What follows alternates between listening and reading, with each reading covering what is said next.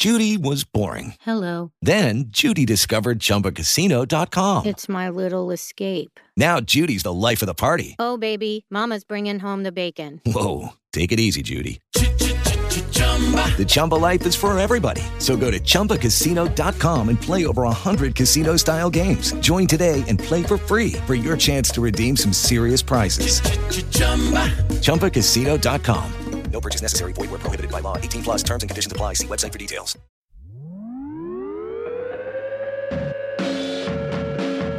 All right, and welcome to Fast Break Breakfast, NBA podcast. My name is Keith, here alone for a solo interview episode.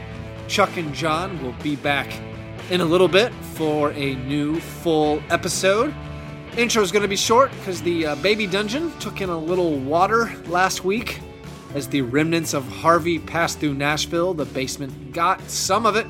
Wasn't good, but it's just more of an inconvenience than anything. Had to take down all the podcast stuff, so I'm recording on the USB mic right now. It's for the people who got an actual raw deal in Harvey and Texas. If you can give anything to those people, definitely reach out and donate money to those people who have lost and need to rebuild. All I need from you is a 5-star iTunes review. And of course, if you want free stickers, just send me a DM on Twitter at FastBreakBreak. If you want to join our iShop Negative Fantasy Basketball League, it is filling up. I think we already have 16 spots confirmed, so there's going to be 4 spots left unless we end up starting a second league. Hopefully we start a second league. There's that much interest. But if you want to get in on the Negative Fantasy League or one of our 2 regular head-to-head fantasy leagues, make sure you go to patreon.com/fastbreakbreakfast and sign up for the $4 a month option.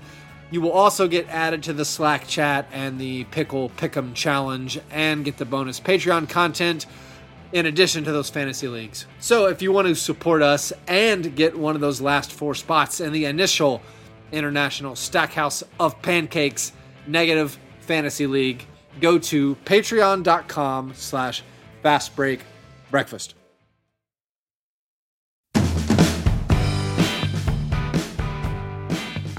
My guest today is a writer and podcaster. You can find him at Complex Sports and Liberty Ballers covering the Sixers.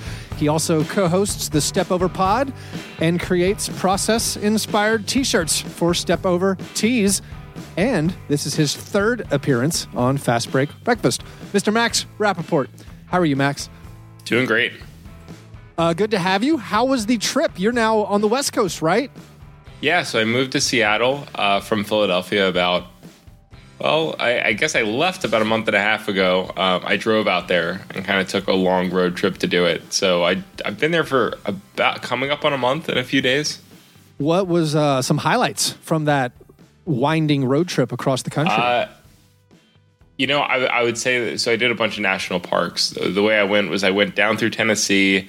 I went across basically like I-40 once I got down to Tennessee, just across the whole way. So through the Texas Panhandle, over to New Mexico, over to Arizona, and then up. I thought maybe the coolest part of the trip was we went to Zion National Park, which was awesome, in southern Utah. That was like the most scenic part. We did some cool hikes. I maybe would say that Yellowstone was my favorite, just because there was so much cool wildlife, and that was like the thing I was most excited about going on these hikes and camping out. It got to be a lot, though. We basically camped for 2 straight weeks, like car camping. So I was pretty happy to get to Seattle, and it's been pretty awesome out here. No NBA team, which sucks, but everything else is pretty awesome out here. Well, eventually you're going to have that awesome West Coast, all the NBA games are over at 10 p.m. thing, which I'm always jealous of. Like you can podcast after all the games are over and go to bed early. That just seems, that seems amazing. Yeah, I'm pretty excited about that part of it. The only thing that's a little tough is the Sixers so they play at 7 back on the East, as opposed to 7:30 like some teams do. So they start at 4 out here if they're at home, which is really cool if I'm not working that day or if I get off early. But there are days where I work until like 6 or 7, so that's going to be an adjustment. Because I've never missed a Sixers game because I had to work, just because they're always late. But it'll be really nice to like watch a game, have it be 6:30, and have the rest of my night to do stuff instead of it being 9:30. And then also being able to watch all the West Coast games and like definitely the national games, because those are, you know, even for me, and I'm definitely a night owl. I mean, watching like, I don't know, Warriors Clippers or Warriors Blazers, you know, a 10:30 or 11 start on the East Coast is really rough. So I'm excited to get that at, you know, a normal hour now. Yeah, I kind of want to do that sometime in my life. Like, I love living in Nashville, but man, that West Coast, having the nights free, it seems amazing. I mean, I love the NBA, but also it feels burdensome sometimes. Like, well, I guess I got to watch Suns Kings. So, hey, tell me, when you passed through Tennessee, I know I was out of town. Did you stop in Nashville? Maybe have a breakfast in Nashville? We stopped very briefly.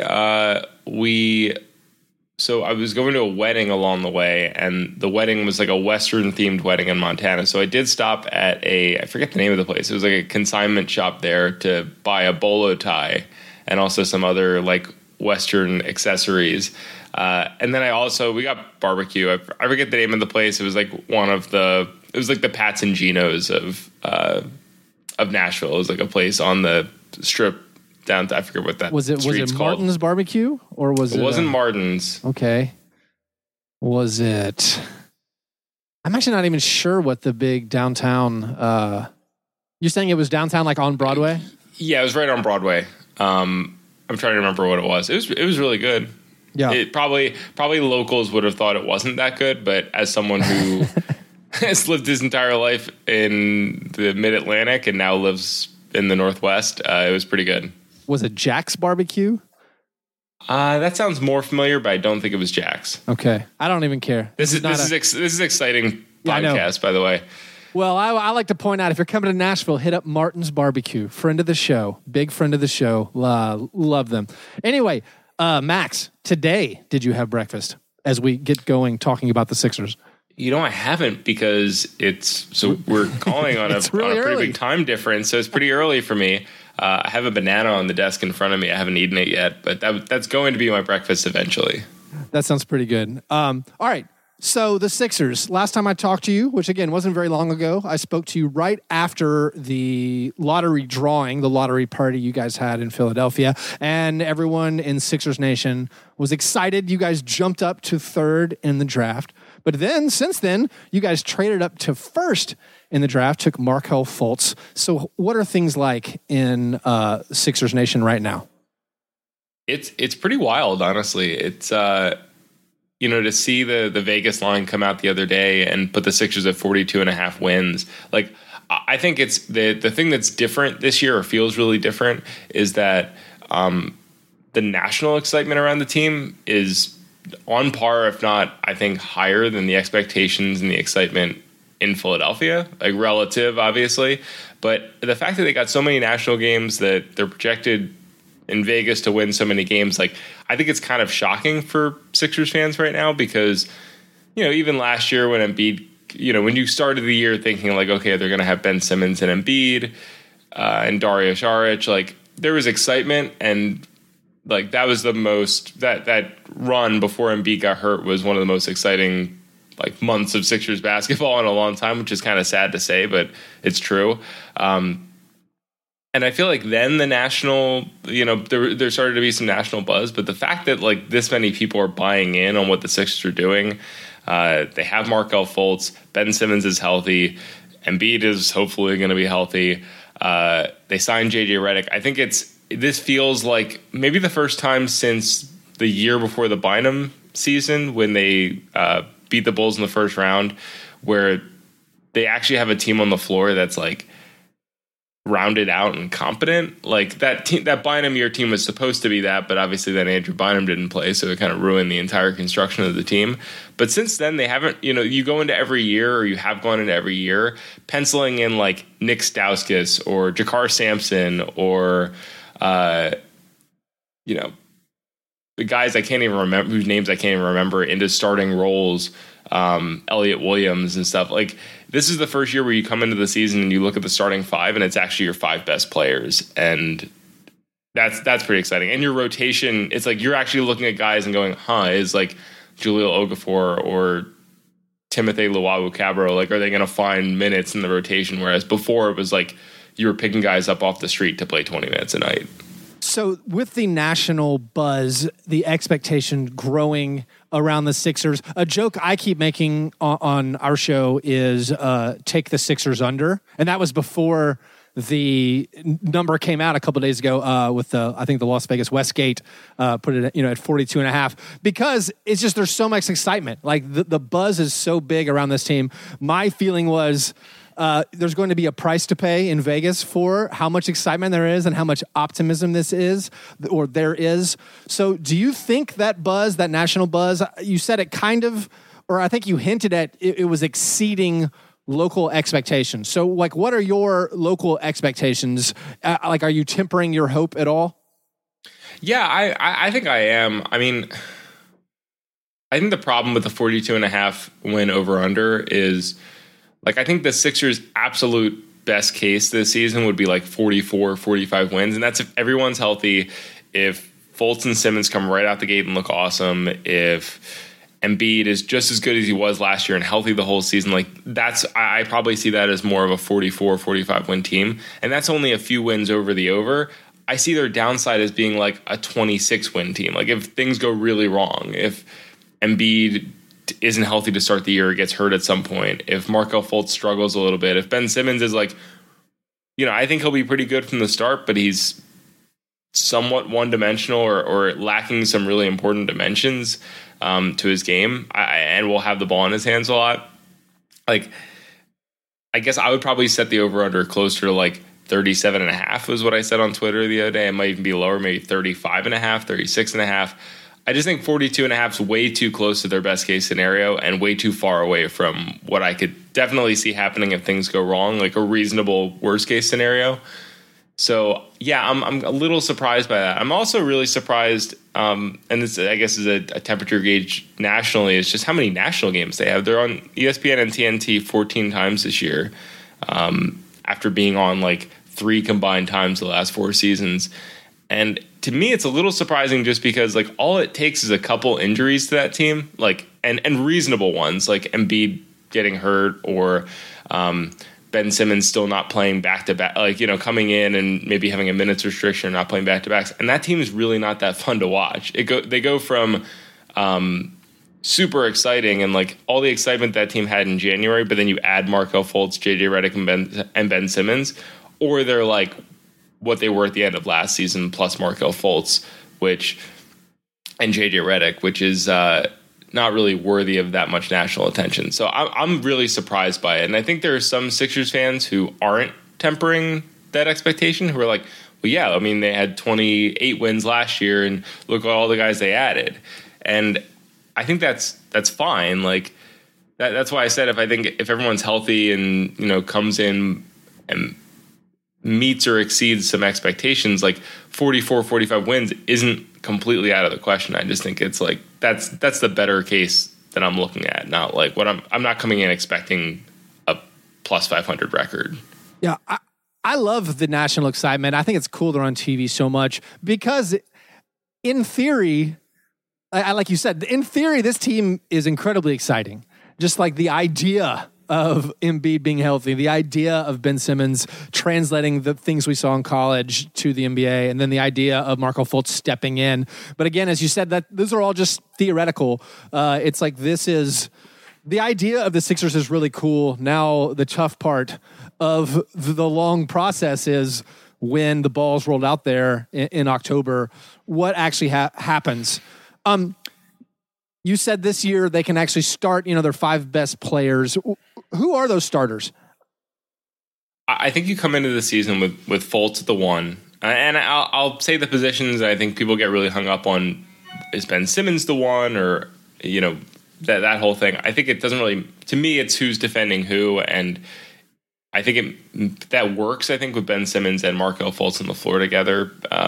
Ben Simmons will probably handle the ball a little bit more, but I think Fultz can play off ball. So I'll put Fultz at the 1. JJ Redick obviously at the 2, penciled in or penned in. Robert Covington at the 3. Ben Simmons at the 4, and Joel Embiid at the 5. And that leaves Dario Saric off. It leaves TJ McConnell, who I think had a really good season last year, but obviously is not going to start over Markelle Fultz. It leaves Amir Johnson off. I mean, the rotation after that's decent. I think it's probably like a good 8 or 9 player rotation. But I think it's interesting because, the last few seasons they've really struggled to combine the talent they do have and make that work on the floor together. Like, it's all been concentrated at the center position.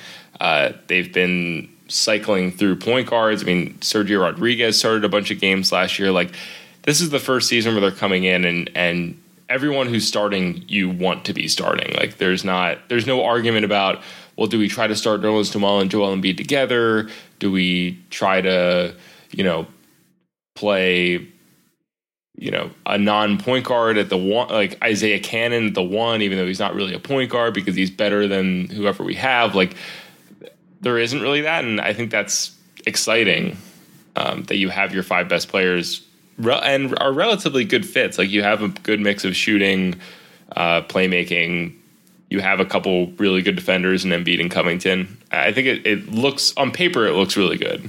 Yeah, I agree. On paper, that's the most exciting 5 I can think of. Do you think with Simmons starting, though, with a front court position, even though he's going to handle the ball a lot, like, who's he going to be guarding? Like, when this team plays teams with, like if they're playing the Cavs and Kevin Love's out there at the 4, like who's Simmons going to be guarding? I think that's interesting. I think that's probably that specific one with Kevin Love might be one of the tougher ones I could imagine. I think it works with him at the 4 because most teams don't have someone like Kevin Love. They have someone who's more of a stretch. Right? Kevin Love's a stretch player, but he's also a really good rebounder and he's big. I'd probably say he'd defend Kevin Love just because you'd rather have Robert Covington defend LeBron or try to defend LeBron than Ben Simmons do it. Although I do think it's flippable. Like, I think if you play a team that has, let's say you're playing the Warriors and the Warriors are playing a lineup where Kevin Durant's the 4 and, whoever's the 3, like let's say it's Klay Thompson, you're sliding him to the 3. I think at that point, Ben Simmons probably defends Klay Thompson and Robert Covington maybe slides in and defends. I think Robert Covington's sort of your utility 2, 3, 4, like whoever the best player on the offensive player on the floor is, you kind of put Covington on that person because he's a pretty good man defender and JJ Redick and Ben Simmons aren't. And then I think you just try to make it work from there. I don't think Ben Simmons is such a bad defender that you have to hide him. I think JJ Redick's probably closer to that. And honestly, I think Markelle Fultz probably is a worse defender than Ben Simmons. Although he has maybe more potential as a defender. But yeah, I guess I don't see it as a huge concern, but you're right that there are some teams with more traditional lineups where I could see Ben Simmons having to defend a really good traditional 4 as being kind of an issue. Yeah, I'm trying to run through the teams in my head where it'd be a problem, like the Clippers with Blake Griffin. But you're right, there's not a ton of big guys like the Nuggets. But again, you guys don't have to play the West. And again, we don't have to worry about guarding the Warriors. Like, that's not a problem. Yeah. You can't do it. So it's not a Sixers concern for a couple of years. Looking at Dario Saric, I feel like it's become in vogue to kind of put him down or something. I feel like everyone's saying like he's not that good, based on him putting up some numbers in games they lost at the end of the season last year. So let's go the other way. What can Dario Saric bring to this team in the coming year, and what did you see last year that is going to get you excited about him? Well, I think by the end of the season, he started the year really struggling, mostly from the floor. I mean, he was putting up decent numbers. His assist numbers were super low in the beginning of the year. He was really just like a catch and shoot and rebounder. And actually his defense was like a little bit better than I thought it was going to be, but he didn't really bring any of that playmaking you were looking for to the table. And then I thought as the year went on, his shot became a little bit more consistent. He became more comfortable taking it. You saw a little bit more of that flash and a little bit more playmaking, especially the last month and a half or so of the season when it was really just him after Embiid got hurt. And I think you're right that the NBA world as a whole, but also I think Sixers fans are a little bit down on Dario Saric, just because I do think, unlike Embiid, who came in and was every bit of the numbers he put up, and even I think going to like the Rookie of the Year thing, I think even Sixers fans, as much as they wanted Embiid to win it on the 31 games he played, I think there was less upset that Malcolm Brogdon won it on lesser numbers than Dario, just because I think when people watched Malcolm Brogdon, they understood that this guy plays a really specific role and is awesome at it right now as a rookie. And Dario is putting up, it's more of an MCW situation where he's putting up really big numbers on the team that doesn't have anyone right now. And that's impressive on its own. Not anyone can do that, but I think you'd rather have, if you're penciling in a guy you want in your rotation in the future, I think if Malcolm Brogdon makes more sense. But I think Dario Saric could play that role, could be a 20 minutes off the bench guy, and I think he needs to become more the player he was at the end of the year, where he was handling the ball more of a secondary playmaker. I think the way I hope they use him is I really don't want to see him and Ben Simmons on the floor together all that much. So if Simmons is going to play, 30, 34, or whatever minutes a night at the 4, I want Dario Saric to back up all those minutes. And then you find a few spots where you can play the two of them side by side, or where it's a small lineup and Dario or Ben Simmons are playing the 5, if you're playing a team that's going small, have a few minutes where they're overlapping, but mostly have him be play like a Simmons light role, in that where he's handling the ball less than probably it'll be like TJ McConnell or Jared Bayless or whoever the backup point guard is going to be when he's on the floor. But I think it is valuable to have a secondary ball handler, because they don't really have another guy. Once you take Ben Simmons off the floor and Embiid to an extent, it's really just TJ McConnell is the other guy you feel really comfortable running the offense. And maybe you'd say Jared Bayless, although I think he's more of a spot up. He's more of a combo guard than a traditional point guard. And then the other guys in your rotation are like Nick Stauskas, Timothy Luwawu, Furkan Korkmaz. It's guys who don't have that much ball handling experience. I think Dario does bring that to the table when Ben Simmons is off the floor. So speaking of ball handling, my Tony Roten Google alert went off. Let me know what happened. Well, let me know. You wrote an article on Bleacher Report detailing the complete history of the process. Yes. So you are. I got excited. I thought you were no, I'm not break a Tony Roten signing on the podcast. I'm not breaking any news. This is just something you wrote. A complete history of the process. So you're a bit of an expert on the process. I'm at the very least an unofficial expert on the process. So, do you think Sam Hinkie would have traded up to draft Markelle Fultz? I think it's really interesting. That I guess that line of argument really hit. Basically, once the excitement from the trade died down a couple days after and right after the draft, I think a lot of the pro process and more so I saw it on the anti-process side. A lot of people who were anti-Hinkie to begin with saying well, Hinkie would have never made this deal. He would have just traded for more picks, or he wouldn't have given up assets to do this. It's I think whether Hinkie would have done this specific deal is really hard to say, but I think that, and this is why I've been happier with Brian Colangelo than I thought I'd be. He's actually been a pretty good transition from Hinkie, in that he's been a more tempered and agent friendly version, basically, and more, focused towards winning, which is just makes sense for where the Sixers are right now and building a team that can win. He's just been a more tempered version of what I think Hinkie could have been. But I think the problem with Hinkie was he developed such a stigma around him and around him with other teams and with agents. I don't know if he would have been able to do what Brian Colangelo has done in the post Hinkie or post process era. But I think in reality, this deal or something like this deal is exactly what Sam Hinkie was trying to do, which is like have all these future picks, have all these young players, and when a team comes to you and either it's Kyrie Irving they're trying to trade you, or Paul George, or it's the first overall pick in the draft, or it's an opportunity to move up some other spot in the draft. Like I think it's he called it optionality, but I think it's just having flexibility to do that. And you see like the Celtics were just able to make this Kyrie Irving trade, which I'm not sure if I love the trade that much, but they're able to do it because they have all these picks and they have Ante Zizic, and it's putting yourself in a position where you have the assets to outbid other teams or to make an offer that other teams can't make. Like I think that's why the Sixers were in that position, because they had, the pick swap got them from 5 to 3. Then they also had these 2 future picks that they were able to trade, or trade the best of one of them.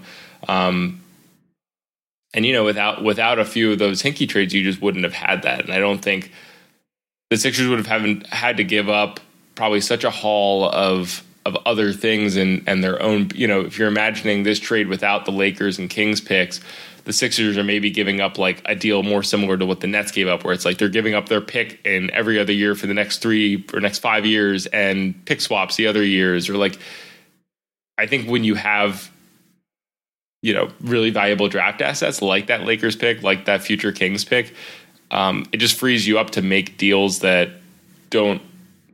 keep your future intact while also allowing you to like strike when the iron's hot. So I don't know. I don't know if Sam Hinkie would have been able to make the trade especially with the Celtics, but I think that it's the type of trade he would have wanted to make, if that makes sense. I like it. There's such a cult of the Hinkie folks. I feel like this could be the splintering point where you start getting different denominations in the Hinkie religion. Like this is the Anglican Episcopal split, where they're like, no, like Hinkie would not have traded a future first, such a valuable commodity, for Fultz. So I think it's.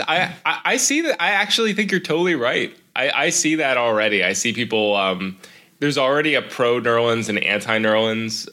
That's like the biggest faction. That's like the Catholics and the Protestants or whatever. I'm not Christian, so I'm totally misspeaking about that. But that seems like the larger split is the ones who look at Nerlens Noel, and we'll talk, I guess, about what's going on with his qualifying offer and all that, but who look at Nerlens Noel and say like that guy is a blue chip prospect they just let walk for nothing, and other people who are saying like the fact that nobody wanted him and all they were able to get was Justin Anderson and a fake first round pick is like a sign that he wasn't that good. I think there are people who've taken pro process to be pro Hinkie, and defending Hinkie, and almost like in a like MAGA kind of way, in a way that like nothing Hinkie can do could ever be wrong, in a way that feels very similar to like what I see some Trump supporters online. But then there are other people who are more like principled and more. It's more about ideology, and if Hinkie did something that didn't match that ideology, they could see that, and they care more about the ideology than Hinkie. Other people seem to care more about Hinkie than the ideology. So speaking of Nerlens, who you brought up, now that he has accepted the qualifying offer with Dallas, as a Sixers fan, does that make you feel justified that you traded him away, that maybe teams don't want him that much, or does it give you any regret that like, oh, maybe we could have had him for cheap for another year?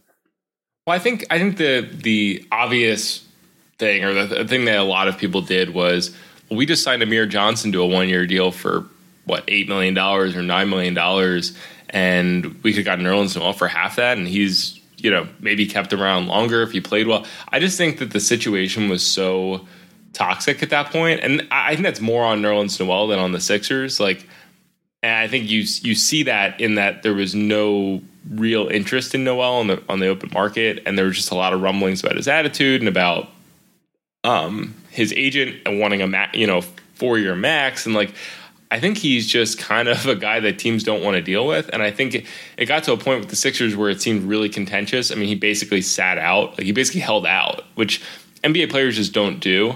But he held out. I mean, camp started. He showed up for a little bit, and then like said he had it was knee sore, or it was like hip soreness or something. And then all of a sudden he's getting this like preventative surgery for meniscus thing, I forget exactly what it was. And then he comes back and he's like not doing an interview. It was just like really weird. And Brett Brown was kind of throwing him under the bus during this, and Brett Brown never throws anyone under the bus. So it's just like, I don't think there's a way Nerlens Noel could have stayed. So in that sense, I don't have regret.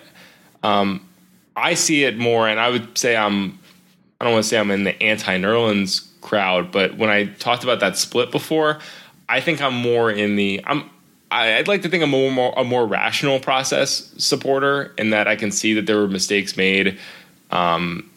Appreciate the aspects of it that I think went really well and put the Sixers in the position they're in now, or set them up for this. But understand that there were a lot of mistakes made, and that's part of why, even if I think Sam Hinkie should still be there or should have had a chance to turn things around or to like cash in on some of those assets he had, I still think there were a lot of mistakes made. And I think the Nerlens Noel, maybe less so the pick, but just how everything was handled after he was drafted, and once it became clear he wasn't going to be a future piece, once you drafted Embiid and Okafor, I looked at it when I saw that he got a qualifying offer and said, you know what, I don't know if he's that good. And clearly he doesn't have value. And the fact that he reportedly turned down like a $17 million a year deal because he only wanted the max, and then ended up taking a qualifying offer, it just seems like that. But it was more to me, it made me go, you know what, this was never going to work here. If they kept him around and tried to sign him, maybe he would have signed the qualifying offer and we'd be in the same situation, but he wouldn't want to be here long term, and this would be a really untenable situation. So it's kind of like just cutting your losses at that point. That's how I looked at it. Yeah, gotcha. I think that's probably right. I feel like him turning down the big contract is maybe it is best to move on. All right, last couple of questions. Last year, there was the Saric and Embiid were both in the Rookie of the Year race. This year, you're going to have Ben Simmons and Markelle Fultz. If you go to Liberty Ballers right now, there are the following two headlines. One, Ben Simmons' goal is to be the best player in the NBA. And two, Markelle Fultz's goal is to be the best basketball player of all time. So what can we do to motivate Ben Simmons? I didn't even see. I saw the Ben Simmons one. I missed the Markelle Fultz wants to be the greatest player of all time. That's pretty awesome, though. Oh, I see it now. That's really funny. So who? Well, I'll blame it out.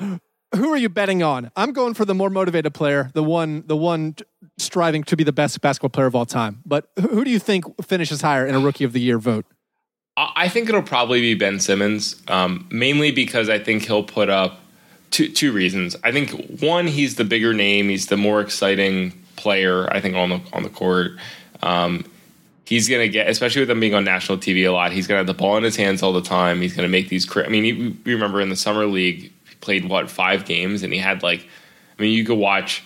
There's like a 10-minute Ben Simmons summer league highlight reel, and it feels like a career assist highlight reel. It's like watching Jason Williams career assists. It's like he had 10 or 12 unbelievable assists and crazy, no look passes in those 5 games he played. I think he's going to be really exciting, even if he isn't that efficient at first, or his shot's still not there. I think he's going to be he'll be exciting, and I think also he'll have the ball in his hands a lot more. I think Markelle Fultz is clearly the number 3 guy of the top 3 the Sixers have. Embiid's clearly the most talented.